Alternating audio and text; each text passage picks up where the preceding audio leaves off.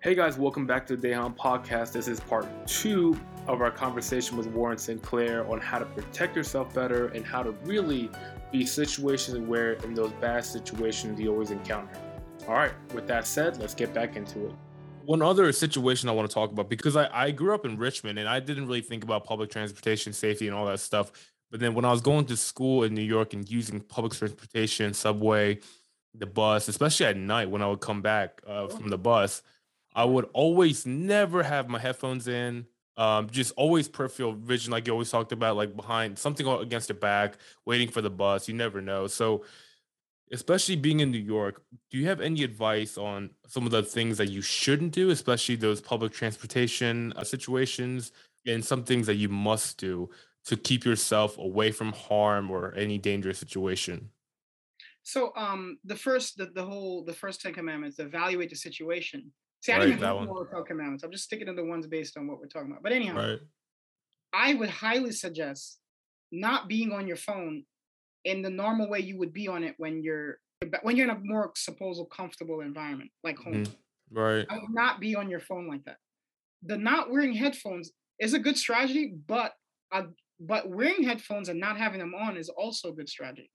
So you're saying like have them on to portray Have the them in concept. have them Right. in here, but not the Oh, audio not on. And I'll give gotcha, you an gotcha. example of that, the same projects that I mentioned before. I was going through the back entrance. This is when that project was really bad. But now I imagine it might have got maybe not as bad as the 90s or early 2000s, but I imagine because of COVID and because of police don't really know how to handle the citizens in a way that wouldn't backfire on them. So Mhm. they're very. There's probably less policing going on, which is a horrible scenario. But anyhow, I digress. So I had my headphones in, but I turned it off once I got towards the building, and and as I was walking to go up the stairs to the back entrance, there were guys sitting out, maybe 20 feet or so away from me, sitting on the gate on these short gates that they could sit on. And the guy was like, "Yo, what's up now?" One of the guys was saying that to me. I'm just walking to go into the staircase, and the guy's like, "What's up now?" And I did this on purpose. I got the headphones, but I turned it off. And I pretend like I didn't hear him. Right, And right. I kept walking. And he said it maybe once or twice more. And I kept walking, but checking my back, but not making it very obvious that I Clear. Yeah. heard them saying when heard the guy saying what he's saying. And then I heard once I got closer to the door, I heard when the guy says, "He can't hear you, man. He has fucking headphones in."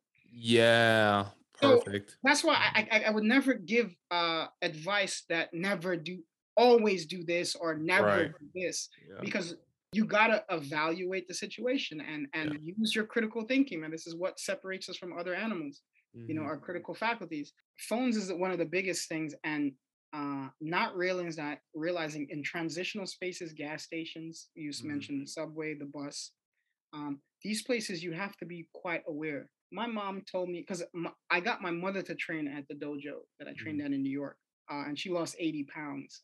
Wow. Congrats to her. Me training her and her training at the dojo.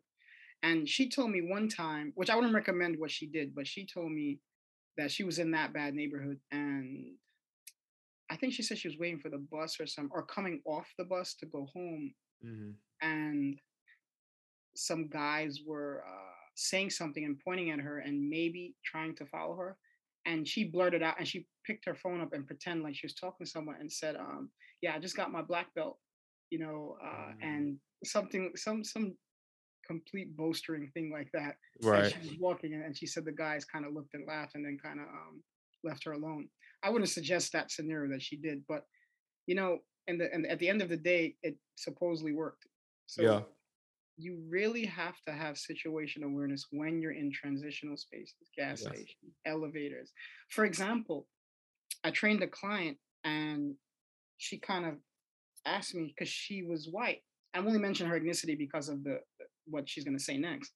She was like, I don't want to seem racist. Like if someone comes in and if someone comes in an elevator and they're minority, I don't want to seem like I'm racist and by thinking that they might be a threat. And I said, listen, if you have visual cues that something seems wrong, do what you think you got to do. Pretend Absolutely. like you forgot something, get out of the elevator.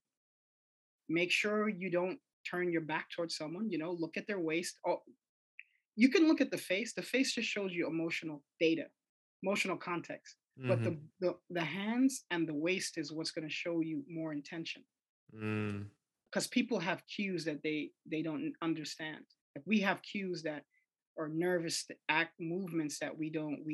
Poker players understand this, and they could read it even subtle with even way more. They can't see the rest of the body, but they just use the face. But we do it But subconsciously if we're yeah, and nervous or a in lot of aggressive. language, a lot of language is also is physical. Yep. Yep. That's why on the internet, if you're typing with people, it's hard to understand context when someone's joking Yeah. It's or true.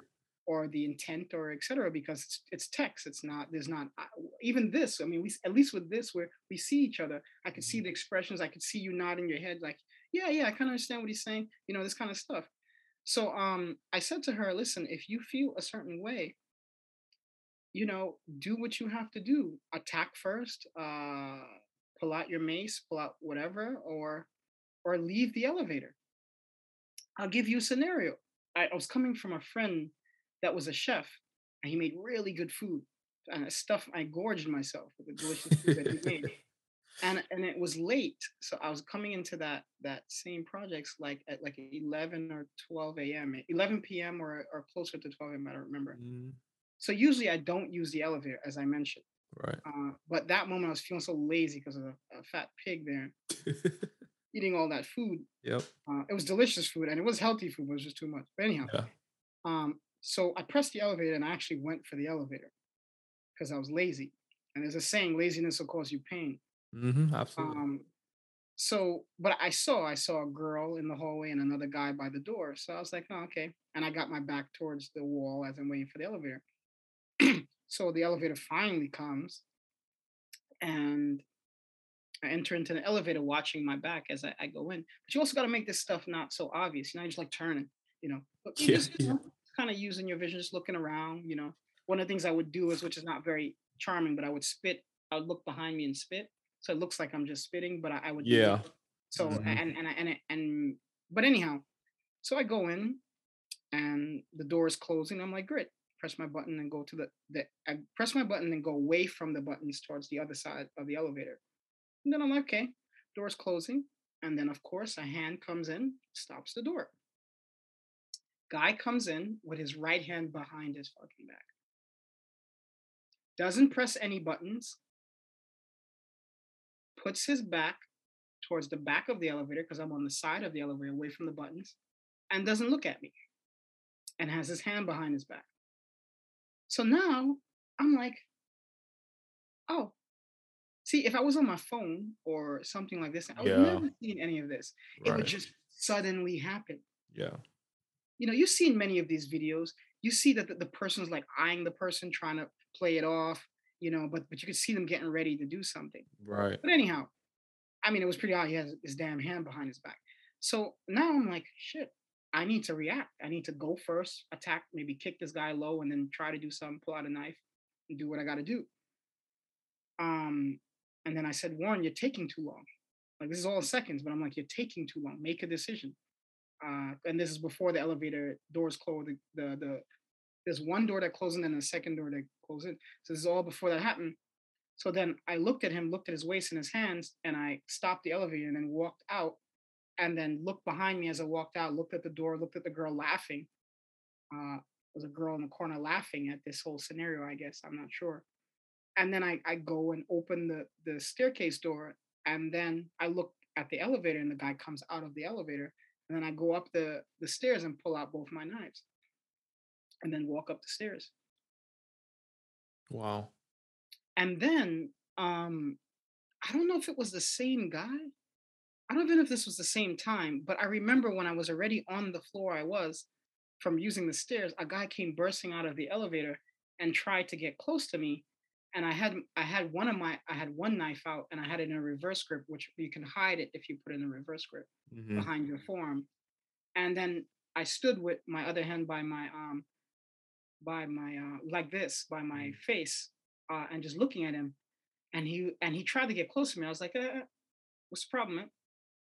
I'm busy, man. Have a good night. And he was like, oh, did you see someone come up here or something? I was like, man, I don't know what you're talking about, man. No, sorry. Have a good night. Then he tried to get close to me and I backed up. and I got my knife already out. See, I'm in a state of readiness. I already prepared. Yeah. Whether he knows I have a knife in my hand or not, it doesn't matter. Yeah. I'm already. He's coming, being aggressive. I'm telling him, I can't help you. I'm Yeah. not gonna go in my door. I'm not gonna turn my back and knock on the door or use the key to get in the door. No, I'm gonna keep addressing him till he leaves. Because if he doesn't leave, I'm going first. Yeah. Um, so um, so I'm not with me saying all this. I'm not suggesting that people should carry knives or carry anything. I'm just saying these things are called force multipliers: knives, blunt objects, firearms. I will, I personally will have a force multiplier. I'm not telling you what to carry or what you should, whatever the force multiplier, because uh, criminals do what they do, and if they've done it before, why is it not going to work on you? You look like a sucker. Why is it not going to work on you? Absolutely. I've done it before. So the best thing to say is just be aware. And not saying be paranoid. I'm saying be aware of your surroundings and Yeah. don't put yourself in harm's way. And our phones is one of the ways that we can be super distracted because it's so engaging. And we Right. can do so much on our phone. So just put it away when you're making that walk away from at late night or daytime, Yeah. even daytime. Just put it away, or avoid bumping into people. I've made people fall because they tried to bump into me Mm. because I move at the last minute and move while they're tensing up. I made them fall. Mm. So avoid people bumping into you. Be respectful. Be courteous. Yeah. All those like simple things. Which is a regardless of self defense is I think is a better ethical society. Compassionate and just keep it moving. Don't allow people to take their rage, their hate, their disenfranchised, their criminal intent, and don't get caught out there because criminals will try to trap you. Absolutely. So I think those are the simple things, right? Just not being on your phone, be situational aware, all those things, not promising it will get you out of all those situations, but it can definitely mitigate or just eliminate the situation from the It's about start. information. You get Yeah. more information. You're Yeah. less detached from your current situation. Yeah. And one thing I wanted to ask is, especially like because like I have, I bought a house now, I have like, people Oh, I have to congratulations. protect out. Yeah, thank you very much. Awesome. And people that I have to protect now, are there any, if you had to recommend some safety, I guess, protectional weapons or maybe like a knife or something like that? Oh, Obviously, it one of the depends things on I would who. say is go to a Brazilian Jiu Jitsu school, find a really good school because Brazilian Jiu Jitsu is great. It's a great Hmm. martial art. Although that does not mean that in a confrontation you should go to the ground. That's the Right. last place you want to be. Right. But you need to know how to defend yourself on the ground. You need to know how to not get taken down, Hmm. or you need to know how to take someone down and also not stay on the ground. The ground is not a good place to be in personal protection. It's a Mm. bad place to be, but you need to know how to deal with it. Uh-huh. And Brazilian Jiu-Jitsu is awesome. You should know the laws of your specific, well, say in the US, so you should know the laws of your specific state. Yeah. Although in New York City, I don't know what the laws is now, but it should be this similar that technically it's legal for you to carry a knife that's 4 inches or lower by federal law. Hmm. However, in for example, like New York City, there's a policy. I can't remember the is it the broken window policy? I can't remember the I think that's what it's called, where they believe that if you deter minor crime, it could deter major crime. Hmm. So for example, you can't carry a knife in transit. So on the bus or in the train station, they'll fine you if they see it, but that's only if they see it. But I would suggest getting police grade mace, Mace. police grade mace, or And that's a high grade. spray, right? It's like a Yeah, spray. Okay. it's a spray for the Gotcha. visual and respiratory. But you should also learn how to use it. You should practice use it because if the wind is blowing a certain way, you're Vote on just yourself. yes in your face, and it's not pleasant. I would suggest clearing blunt objects, like for example That again. water bottle. I think this is so carry, smart. That's so I smart. carry. No one can say anything to me. I carry a solid metal canteen. I Mhm. mean, you're hydrating. Also, I just think it's ridiculous to pay for water. Yeah, I think it's outrageous that we pay for water. I But agree there. so I carry stuff like that. You certain things on your keys, sharp things on your keys. Mm. small blunt objects like a short stick. Yeah. What are you gonna do? Confiscate it from you? Okay, you can just get another piece of stick. Depending on your state, knives or a knife. Yeah. I mean, a knife is a great tool outside of personal protection. But if you know how to swing a knife a little bit, it's almost an automatic equalizer. It's a devastating thing. Mm. Learning how to use bladed objects is blunt objects too, but bladed is devastating. I don't care who you are. You got a couple of months of some scream or Ernie's training and proper Hmm. knife training. It's a deadly thing, Right. super deadly. Learning how to run, how to sprint is a very helpful thing. Right. Um, I trained this woman. She was like an LA girl, and she even came to training with high heels. And I said to her, and I don't know if she took it offensive, but I was like, she was telling me, I live in Lower Manhattan, and I also travel into LA, and I feel a certain way at night, and especially now with COVID and how the crime rates have gone up. And this was when the rioting was happening Mm. in New York City. And I was like, do you wear those heels? I was like, so how are you gonna run away? And she was like, yeah, I think I could take it off and put my sneakers. I was like, that takes time to do that, and you're stressed out in a stressful situation. So I was like, I'm not saying you shouldn't wear heels, although I think it's ridiculous. Heels are ridiculous. It's very bad for their skeletal structure and Yeah. hypertenses their calves for no reason. I don't think I said that because I was trying to be more tactful than that. Yeah. But I did say that maybe consider when you're going home, especially if it's later in the day, Yeah. even if it's not night, but it's later in the day, maybe consider just put your sneaker on to go home. I Yeah. think you'll be fine putting your sneaker on to go home. So just stuff like that, not wearing stuff. That like prohibits you or put you in a bad Yeah, situation like that. correct, Yeah. correct. And heels is one of the best things I can say. Granted, I lived in quite a bad neighborhood, but even if I would go shopping, I would like cover the bag. I'm not saying you need to do that. Logo of what the bag is from and just have like a plain bag that's not distinguishable. I'm not Right. saying you Right. need to do that. I'm saying once again, I was in a pretty bad scenario at a specific time period. Hmm. No, But but I think I that's super good advice though, because that's just like situational awareness and not making yourself a target, a potential correct. target, like the Yeah, headphones, for if you have example. certain Yeah. jewelry and you notice certain things are going on. I mean, I don't wear jewelry, especially if you live in a city or you're going to a populated area. Mm. Right now, depending on where you are, many of the cops are defanged. Yeah. It's really hard to do their job, and they don't want to put themselves in. For example, in New York City, an individual law cop can be sued Yeah. before you would sue the department and the state, but now you can sue the individual officer. That is crazy. That's So mind that blowing. means petty crime has gone up, Yeah. which means other crime organized crime will go up. Right. So right now, because of COVID and also people losing jobs, losing houses, et cetera, I'm not telling people to be paranoid once again. I'm just saying be aware. Yeah. There are tells in your environment if you're paying attention. That feeling, if you ever got that feeling when you're scared or confused or in your stomach, when they say you got the butterflies in your stomach, that Mhm. is part of our evolutionary makeup to tell us Yeah. danger may be around. Yeah. Doesn't mean it's true, but if you get in that feeling in your stomach, then it's time to kind of pay attention because you're getting that feeling for a reason. Right. Doesn't mean it's true. You could be you could be your sensory information could be interpreting the environment wrong, but that's part of our instincts, and you should listen to it to some degree, at least to be alert. Listen to it to be alert as a Hmm. warning to say, "Hey, I should be alert right now."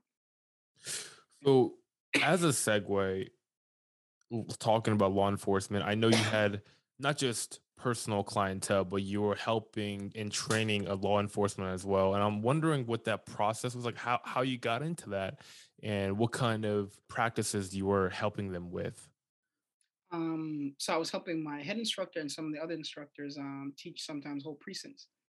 And we had, because of the nature of our system being focused on personal protection, we Mm. had a lot of military servicemen and women, law enforcement, FBI. I learned how to shoot firearm from an FBI instructor Mm. and handle fire. Oh, here's a nice statistic. He was telling me when he was training me in gun safety protocol. He said like over 75% of law enforcement don't use proper gun safety tactics. That's from the time they pick their firearm to put it in their holster, to put it on their person, etc. They don't Wow. check in the barrel if it's a Glock. They don't check in the barrel to see if there's a bullet in the chamber. checking their magazine, checking if their safety's on, putting their finger on the trigger while they're handling their gun, pointing it, shooting themselves in the leg, all sorts of stuff. Not getting enough range training, et cetera, et cetera. So, Mhm. it was very disgusting when he told me about that. Proper stance, handling the firearm, understanding. I got proper training in. I'm not even a fan of firearms, but because it's what I teach and train in, I had to learn how to use firearms Just like those basic trainings, the regular law enforcement personnel were not adequate, or it just wasn't there. a lot. Yeah, yeah. And it's up to them individually to get. That's what I also learned from teaching law enforcement, that they Is came that right? individually.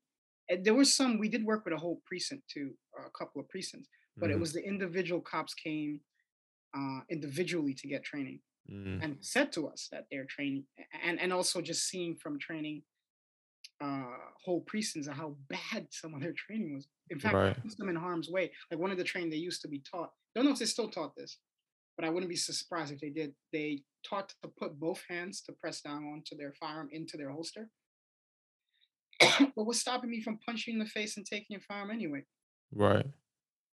So just stuff like that, basic, really bad training, and which led me to understand why, in many cases where the cops were just shooting so many times and at one person or etc. because they're training so damn bad. Yeah. And if I was and the stuff that they have, cops, they're um in many cases it's very not so stressful, and then bam, they get put into this extremely life threatening, just stressful Mm. situation, or gradients of that. And I don't know if these people have good mental health recovery counseling and all, because Right. why is it any different from post-traumatic stress syndrome? Right. From having going into these scenarios and the inadequate physical health requirement. Yeah. You know, or it's just a recipe and policing, and many law enforcement don't necessarily know the law. Mhm. It's a recipe for disaster. Um, So what were the primary things? Was it self-defense or de-escalating or emotional intelligence? What were you training these I law would say enforcement it's to do? all of the above. All the above. Learning not to do these things that they were taught in the academy that literally put them in harm's way. Yeah. Understanding to that, making it clear to them that they have a utility belt. They got Yeah. knives, they got flashlights, they got tasers, all this kind of stuff, and Yeah. they're going immediately to their firearm because they're training so bad. Like, I need to go to the greater force multiplier, Yeah. which I don't blame some of them. Yeah. And also, they're being put in certain neighborhoods that there's not their neighborhood. Yeah. And many of the places, the people that are rough and rude, that Mhm. they don't give a damn about the cops. They don't. They And with that said, I'm sure there are many some cops that don't give a damn about the citizens either. Yep. But I mean, it's just bad training, bad policing is a recipe for disaster. I feel very very sad for people that who's who want to be a police right now. A police officer right now. I really I think that's a really hot topic now, and I don't like to get too political, I don't but either. yeah, but I 100% agree. That and there's a lot of podcasts out there, the former policewomen or just law enforcement people saying there's not like mandatory training. There's not enough training, and the people who really need it the most, if in my opinion, are the police. I mean, they're in a hostile environment, so they always Life, need to. possible life. Every time they stop a car, they Yeah, don't know. Every time they tell them, listen, put your hands where I can see them. exactly. Every time they make a stoppage, every time they stop on the street, they don't know. Yeah, And this is actually the point. See, in personal protection, you should think like that. yeah, You don't know the psychological state of this person. You don't know what they're carrying. exactly, You don't know their exactly. intention. Yeah, So your best self-defense is avoid these situations. Don't go to certain places. Or if you're ready there, take yourself out of harm's way. yeah. Let me give you a quick example. I was teaching at the dojo, and we were doing our kids class, which I wish I had a kids class like this. Because once we start showing them certain things, we have them put full armor on and go full contact. Anything goes with each other. They can Hmm. punch anywhere, kick anywhere, strike anywhere, elbow anywhere, because they have full gear on, and they're young, so they can't hit that hard. Yeah, But they also have full protection on. right. So no hit to the midsection only. No, kick them in the face if you can. Yeah. Hit palm the face, elbow, pull them to the ground, stomp on them. We had to teach them all of that. Yeah. Eye gouging, etc. So anyhow, we had scenario where we're in that fist suit that I mentioned to you, Mhm. the big suit, Yep. and we're teaching them drills if someone grabs them with two hands, pulls them in, or drives them back, or hugs them and picks them up. Mhm.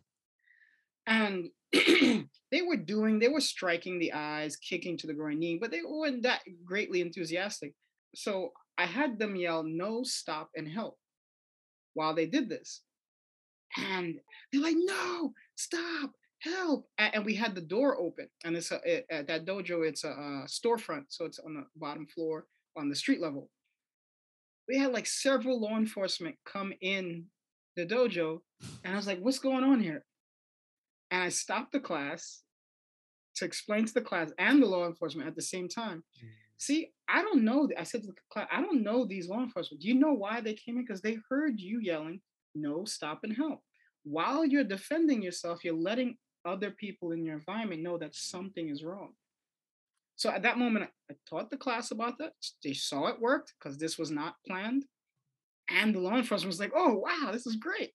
Yeah. And we also didn't get in trouble, etc. And they're like, "Oh, this is great," and then they got some interest in our school and etc. Wow. So these are the kind of things that have to be considered when you're dealing with personal protection, because it doesn't matter how much ass you can kick.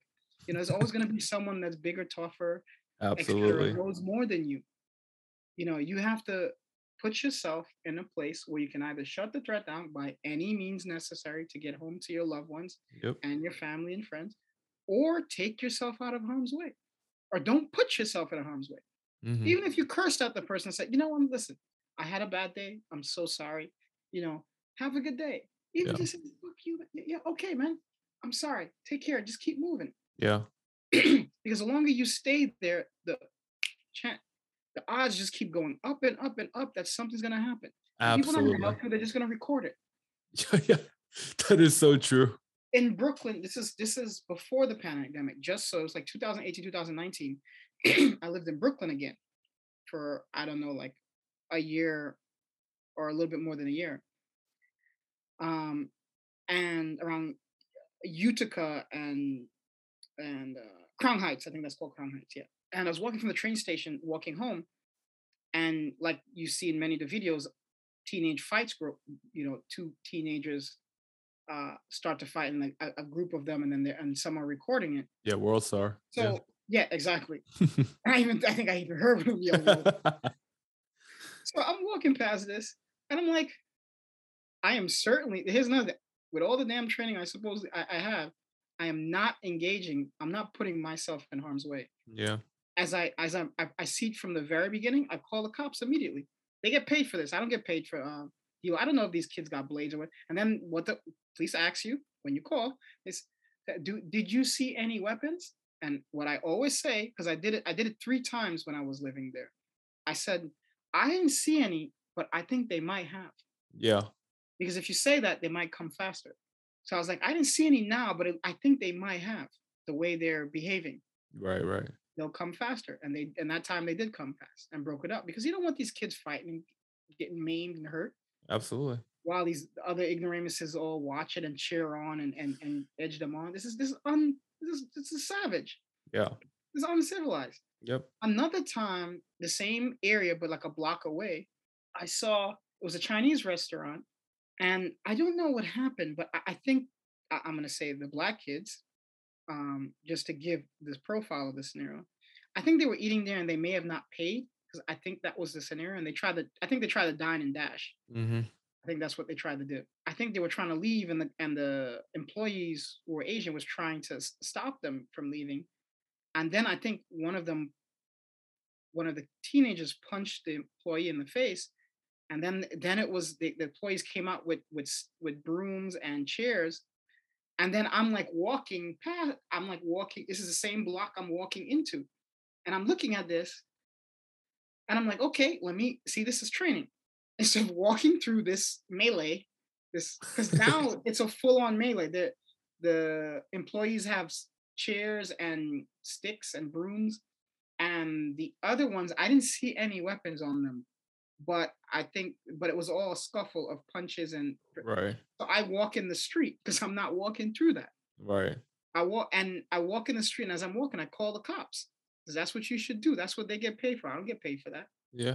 I'm not saying that you shouldn't be a good Samaritan or you shouldn't engage him, but you got to worry about your safety first before you can help someone else. Oh, absolutely.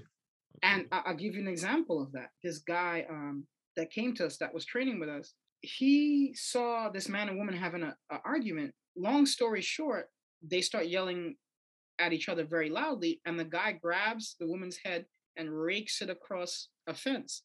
Oof. And he's like, oh shit. So he goes to help the woman, pulls the guy off, and then starts yelling at the guy, don't do that, and then almost getting to a scuffle with the guy. And then he hears, no. Boom. The woman picks something up and bashes him across the head. What?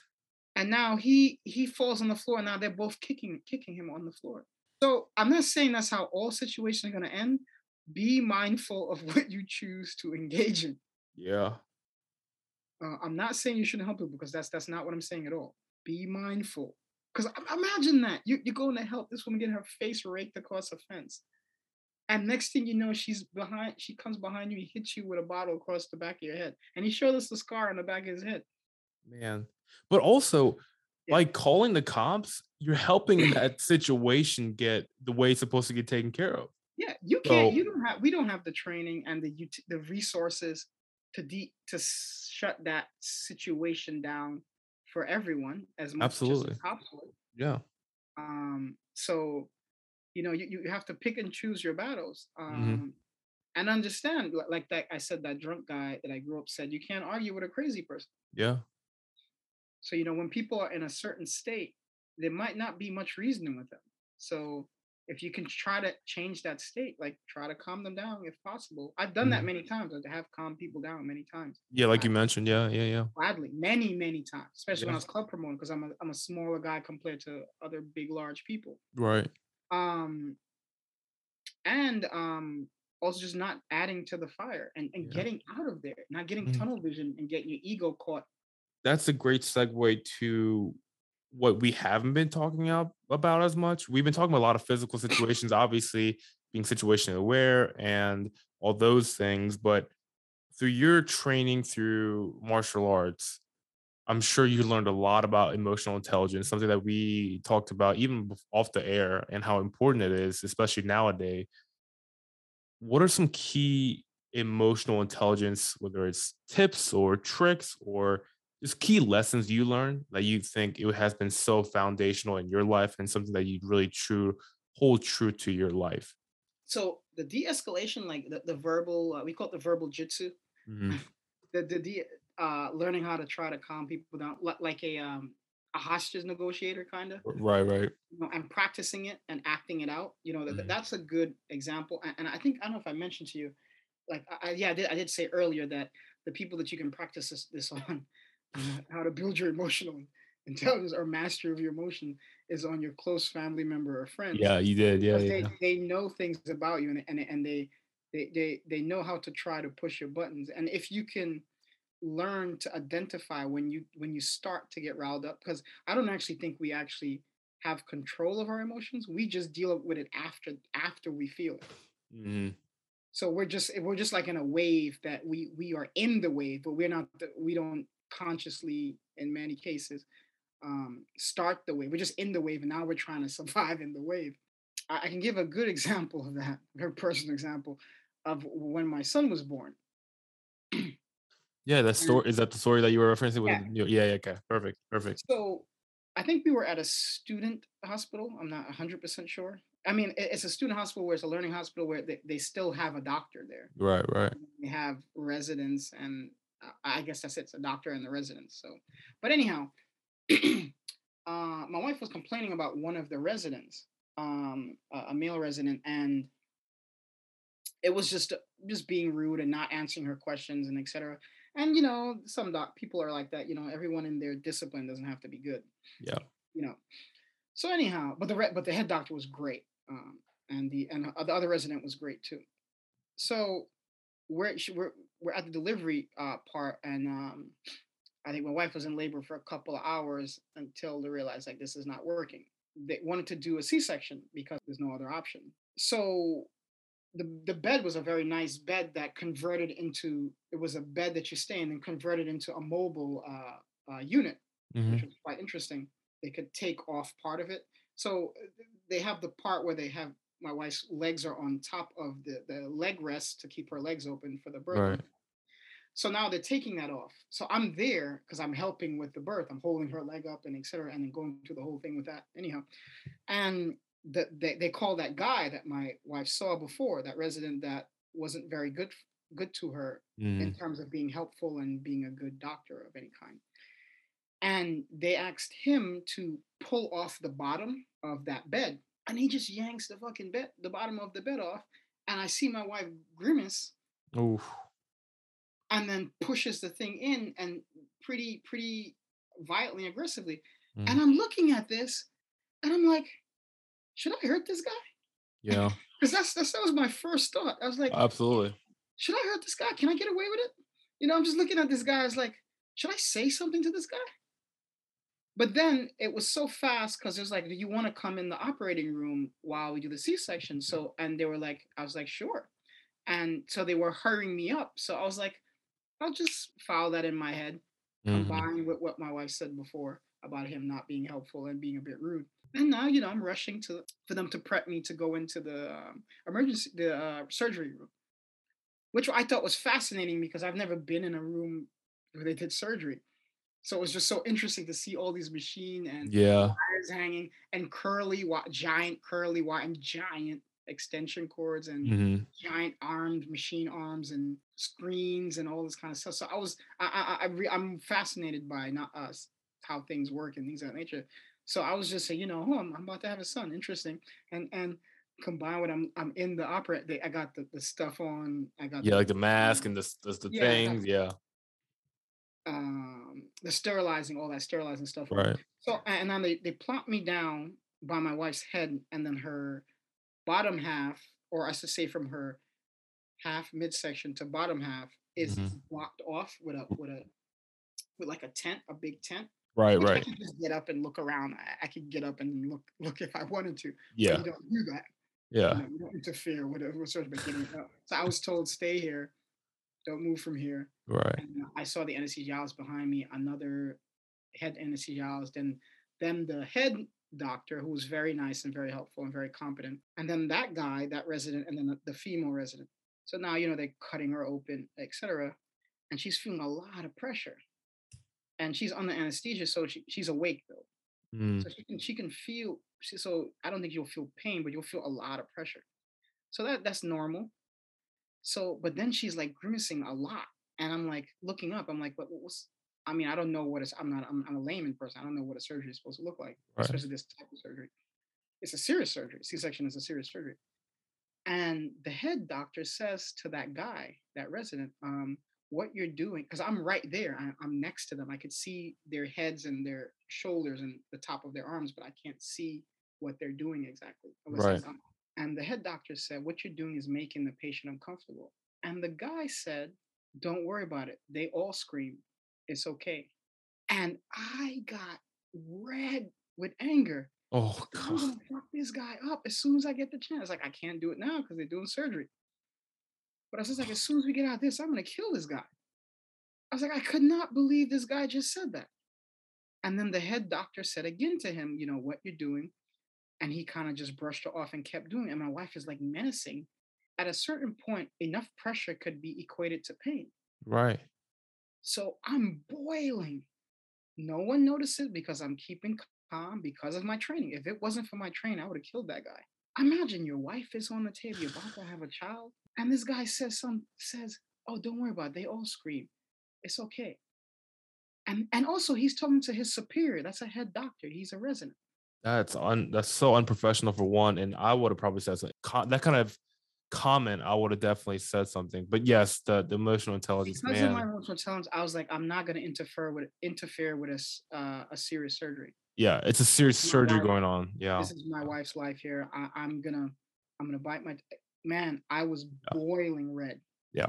Boiling red. If it wasn't for my mastery of emotional training and that kind of stuff, I would have Yeah. killed that guy. Right. He got shut and sharp and sliced because I don't argue with people. I want to shut the thread down. That's my Right. mindset. Either Right. super peaceful or super violent. Shortly after this, 15 minutes, the baby pops out. So I'm looking at them cleaning the baby, cleaning his orifices out. Mhm. So now I'm emotional from seeing my son for the first time Wow. on the right hand side while I'm still sitting there. And I was like, oh, because it kind of hits you like, oh wow, I really got a son. It's really here. I mean, the person's pregnant, but the child comes out and you're like, whoa, it's damn, I'm a daddy. Oh man, what did I do? And then I'm like, oh, I'm trying to see the baby because I was like, oh, that's part of me. And I'm still so emotionally riled up from I heard the guy. I didn't. It wasn't an auditory hallucination. Yeah. I heard Yeah. the guy, and I saw the head doctor said to him more than twice. And then once several minutes passed, they clean cleaning up the baby, and then they come back around and plop the baby in my Your arm. arms while I'm Yeah. sitting down, and I'm furious at the shit that I just heard this asshole say. Furious. So now I'm looking at my baby. So I have the emotions. I'm crying a little bit. I have the emotions of seeing my son for the first time and being furious at wanting to hurt this guy. Yeah. So once again, no one noticed. See, I was so kept it inside that no one noticed. Plus, they're Right. busy doing the stuff they're doing in the surgery, and I'm looking at my baby and I'm trying to forget about what just happened for now. So I'm trying. I don't want to talk because I've been like holding this rage in. You're just biting your tongue. Yeah. Yeah. I've been holding this rage in. So I was like, yeah, sure. And they took a picture. Then I gave the baby back, and then now the baby's gone. Now they're finishing up the surgery, and I'm like, man, what should I do? How should I kill this guy? How can I get away with it? Yeah. I'm just, I'm like, this guy deserves to pay for this. How the hell what kind of unethical is this? The first thing in medical school, do no harm. Exactly. Yes, it's a rough surgery. I'm not saying, but the head doctor said something. I'm not imagining this. Yeah. So it's finally over. And then they take me out of the room and put me in the waiting area. I think it's called the standing waiting area after the surgery. So now I'm still trying to calm myself down. Trying to find that guy.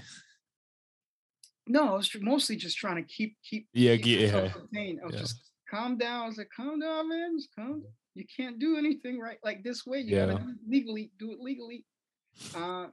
So my wife comes. They finally wheeled my wife in, and she's all distraught because it's a very surgery is violent, especially. Yes, takes a lot out of you. Yeah. Especially the way that guy was behaving. Yeah. Sociopathic. Yeah. So I was trying to think, should I tell my wife what happened or should I wait and tell her later? But I was so boiled up. I gotta tell somebody. So I waited till she was. I fed her some liquid because that's all you can have.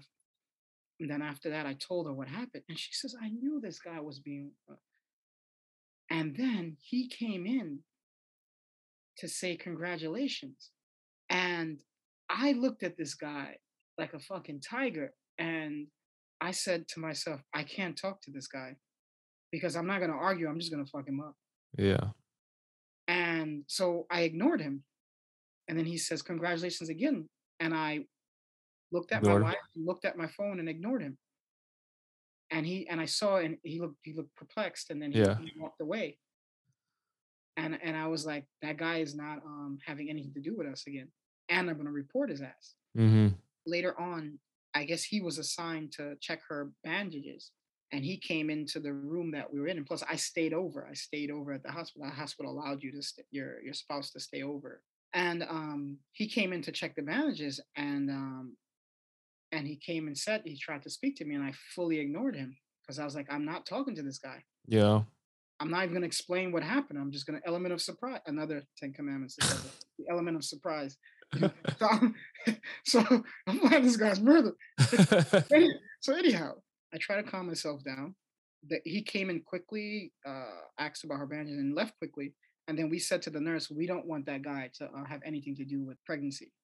And then it became a whole thing. The director of the hospital, and I told them what happened. I told the head doctor. The head doctor, she pretended like she didn't understand what I was doing. She's like, oh, it's a surgery. There's a lot going on. I don't quite remember that. because those residents are under her Her insurance guidance. Yeah, yeah, yeah. or her guidance, and also under her insurance. But I reported him to that hospital, to the director of the hospital. But yeah, that if I didn't have mastery emotions, I would have Mm. saw red like a bull and just went after the guy.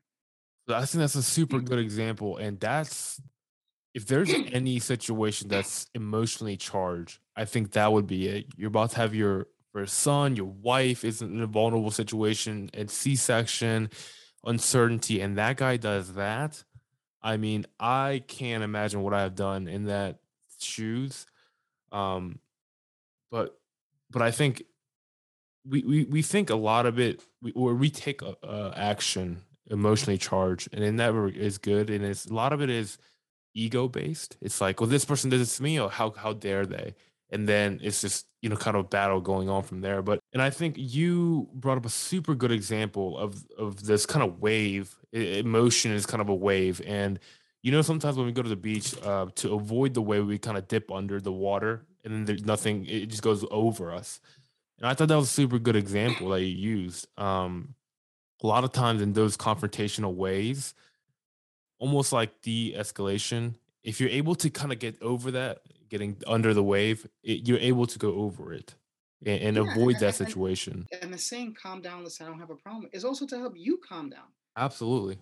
So Absolutely. use your intelligence. Yeah. This is what makes us different from the other animals. You use your intelligence, problem solve. Yeah. When you're in a stressful situation, instead of being sorrowful, oh, woe's me, I'm in such a bad. This is problem solving time. Exactly. Don't forget. Don't think that you're in such a civilization. Yeah, civilization only goes so far. Yeah. We're not. In some ways, we're quite civilized compared to our ancestors, but in some ways, we're not. Yeah. And I think emotion is it will always be there. It's not like we're never non-emotional. We're always feeling something like that. But what I think I see the difference of when they are able to understand emotional intelligence is taking a step back and realizing what you're feeling or what it could happen and things like that, and being able to say, "Oh, I'm feeling agitated. I'm feeling angry. So what do I need to do? Oh, let's take a step back and let's kind of process it, break it down, and kind of deconstruct it from there." Exactly. And also, this is not me or you saying that you shouldn't have these emotions Oh, or no, that absolutely not. you should try to deny them. Mm-mm. I'm not even saying repress them. I'm Yeah, saying understand that you are feeling this, but yeah, don't allow it to fully control your cognitive processing. That's what yeah, I'm saying. absolutely. And I second that, and I'll always say, no one can tell you how to feel. That's always up to you. And what you do, the actions you do based on that is 100% up to you. So no matter what a person says to you or it calls you name, you can interpret however that you want it to be. I think we always have the power to do that. I give you a funny example. A roommate of mine. There used to be a roommate of mine a long time ago when I was in college. Plus, we worked together at Pace, Hmm. and we were roommates. Very nice guy. He's a Russian guy. Uh, and he said one time he was crossing the street, and I think he still had the right of way, but the white light was changing, and this one was like ding ding ding ding ding ding beeping him, and normally people will say, "Hey, fuck you," and another Yeah. person, "No, fuck you too," you Yeah. know. But what he did was he blew a kiss at her. He said, Really. and he said she was so freaked out, she turned, looked away, and he calmly crossed the street. She didn't look at him again. She didn't beep a horn. She was so Mm. freaked out that he blew a kiss at her. He did what she didn't expect. She Yeah. expected for him to curse at her or give some kind of negative rebuttal. Like the middle finger or something like Yeah, that. but Yeah. I'm not saying it's easy, Not at but all. but not allowing others to fully dictate how you behave, that's freedom, man. That is freedom. Yes. That's Absolutely. freedom. I, I think having control of your faculty, a little bit of discipline, that's freedom, man. Absolutely. I couldn't agree more. And I think people don't correlate that to. People say, "Oh, discipline is freedom." What are you talking about? No, no, Well, no. because we have this. I mean, we have all these. we're not in full, we're barely in control, man. Well, I Yeah. shouldn't say that. I shouldn't say that. But we have so many faculties that are going on in our body, our minds that we do not consciously Yeah. originate them. We're Yeah. just reacting to them, Absolutely. and we have a whole bunch of evolutionary impulses that were very helpful at certain point in time, like jealousy. You know Yeah. that's helping for uh, making sure you pass your genes, not other, and stopping other people from passing their genes. Yeah. So we have a whole bunch of these.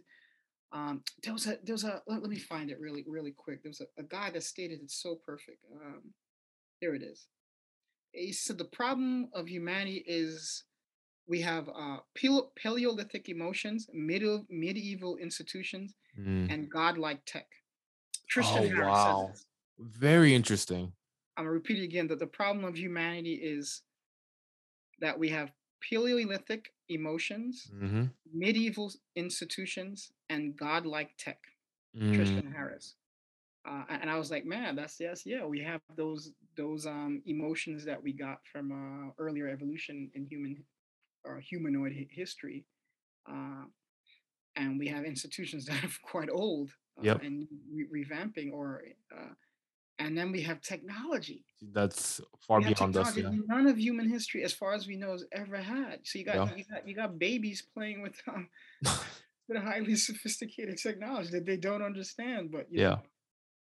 That's such a good quote. yeah, it Such a was. good quote. I wrote it down. I have like a list of quotes, and because I'm gonna forget, it's too much information now. So Yeah. when I hear stuff like that, I was like, man, that's a damn profound statement there. It's unparalleled how much we need it in our society because we continue to move forward with technology, especially with social media. Anyone can say anything, stay And the anonymous. metaverse, and Exactly. metaverse, We're still in that Paleolithic emotional state. We don't know how to react to these things in a correct manner or and I remember seeing a podcast about I don't remember the gentleman's name right now, but he went to school with the founder of Instagram and a couple of other tech mobiles. And he said he remembered taking a class that he never heard of prior to that time, psychology and technology, or Mm, something of this nature, teaching how to influence people's psychological behavior with yeah, technology. yeah. Eyes on screen, like button, all these things that incentifying, like a slot machine, Mm-hmm. staring at the slot machine, ding, ding, ding, ding, ding, incentivize certain. But I remember them talking about Facebook, for example, where Facebook collects so much data that it can estimate your emotional disposition or psychological disposition. Like, for instance, if this is a likely scenario time where you're depressed or etc., and sell you gambling or alcohol That's or things crazy. of that nature, target you when they've estimated when you are in a certain psychological disposition. We need to know things like this. See, this is self-defense. We use these medias. I try not. I use these medias because they're great in Yeah, one way. absolutely. But nothing is free. Yeah, So I've listened to quite a few podcasts about the architecture of these algorithms and intentional and unintentional consequences of these technologies. Like, for instance, if you're communicating, this is why I don't get into argument with people on social media, because I understand this is not how human beings have communicated. It's yeah, hard to communicate in general. yeah. So now you're taking away the audio cues Right, and the physical cues of being one on one, trying to have a deep conversation when right. you're doing it in text forms and a certain amount of characters. This is Nope. not a proper way to have a conversation. That's not It's not communication. meaningful. No, Yeah, it's not communication. yeah, So, but people think it is. So yeah. you have. So once I understood that these things are controversy sells, Mm-hmm. once I understand that I looked at social media very differently. I was like, this is a medium to network with people and to publicize my interest in what I do Mm-hmm. and to get education from other people who make great content. There's so many people that make wonderful content out there, not Yeah. just showing their body parts, getting tons of views and likes because they're just showing their body or doing something super silly. And I'm not knocking. I mean, it's entertainment. It's fine. I'm not saying that you shouldn't do that, and I'm not knocking, especially if they're making tons of money from go more power, Exactly. more Exactly. power to them. I'm just saying that, at the end of the day, we want to kind of choose what we stuff in this head, Yeah. and because we wonder, why behaving, or why is things going so wrong for, well, maybe because this is the content you stuff in your head all the time. Yeah. It's because you see, like, if you see some narrative, let's say on social media, this is the most thing that's happening of this thing. It Yeah. may not be true. This might be a small percentage of what's actually happening, and you're just seeing it on video, Exactly. and it's egregious. So we really have to protect ourselves from these technologies. Same thing in, like, in personal protection. You try not to allow people to control your full thinking, or Yeah. just allow you to blindly react emotionally. I think Tony Robbins' mentor, Jim Brown, said you have to be the gatekeepers of your mind. And I think that's very true. The information that you Awesome. bring in, you got to vet it, see if it's good for you, if it's not good for you, how's it going to affect me? How's it going to affect the emotions that I portray, kick it out, or, if it's good, get it into my head and save it, use it and share it as well. But I always like to end the podcast on something positive, something fun. So have you, I know we talked to offline and hey, you have some interest with hunting. Have you had movement in terms of their hunting trip, or what you're going to be doing? Not yet, Of because that? we moved into the Netherlands in July. Still got to get other stuff situated. Mm-hmm. So after that, I definitely want to figure out how I can do that. It seems like you have to join a hunting club, because Yeah. uh, the Netherlands, just like many other places in Europe, they're very anti-gun firearms. Mm-hmm. Mm-hmm. Like in the Netherlands, I don't think the regular law enforcement carries firearms. I I think gotcha. the SWAT, or these special teams, carry firearms, but I don't think the regular law enforcement carry firearms. Seems like, so far, Yeah. from the little research that I've done, just from asking the residents here, Gotcha. Gotcha. that's what they've all pointed to. That's the only place they know that you can. So once again, I'm not a fan of firearms. Yeah. But for Um, hunting reasons. Yeah. but I want to learn. I want to learn this stuff. I want to learn, Yeah. and maybe I can pass it on to my son at some point. Learn Absolutely. how to hunt an animal, skin the animal, how to prepare the animal so that the organs don't damage the other meat. I mean, you eat Yeah. meat. Yeah. Well, what more ethical way than to hunt your own meat? Absolutely. I 100% I agree. don't I don't think you can get more ethical than that if you eat meat. Absolutely. Absolutely. And especially if you do the due diligence to, track it, hunt it, respect it, and shoot it and Yeah, gut it the you right should know way. where your meat came from. Exactly. Exactly. And an invaluable skill as well. And one other question what I wanted to ask is, because you're so well thought out, critical thinking, always questioning, making sure you understand and why is it the way it is? If you can talk to one person, dead or alive, who would it be? And what are three questions you would ask them? The only person that pops to my head right now is Christopher Hitchens. I've listened to a lot of his lectures and his debates, injustices that were done in religion, particularly Mm, in Abrahamic religions. And he was extremely well educated and eloquent human being. I wouldn't mind just speaking to him. Yeah, yeah. what I would ask him, I'm not sure, but just picking his brain about his experience, because I think he went to North Korea. He's one of the, the only journalists that went to One North of the Korea. few. Yeah. He's been to a lot of places around the world where there violence and oppression of women, in some cases, still going on now. Absolutely. And he spoke up. One of the statements I remember him saying is that what better thing could be than empowering more than half your population, women? They're more than Yeah. half the population. He's imagine empowering women. If you want a better society, empower women. Yeah. They're more than half the population. Yeah. He said it way more eloquent, and us just having his ability to speak. He was unbelievably eloquent and well educated human being, academically educated. I mean, world. That's the person that comes to my mind for some reason, even though I didn't think about him in a while. Warren, man, I just want to give this time to thank you for coming on and just sharing your experience, especially your childhood. There's a lot of stuff going on, and you're able to share a lot. So I want to thank you for that and your expertise. I think I myself selfishly learned a lot, but I'm sure the listeners, especially post pandemic, the environment that we live in now, I think we can definitely take away a lot of good tips to keep ourselves visually and mentally sharpened to avoid those situations if possible. But I just wanted to give this time to you on how the people can find you, work with you, and get more of Warren Sinclair.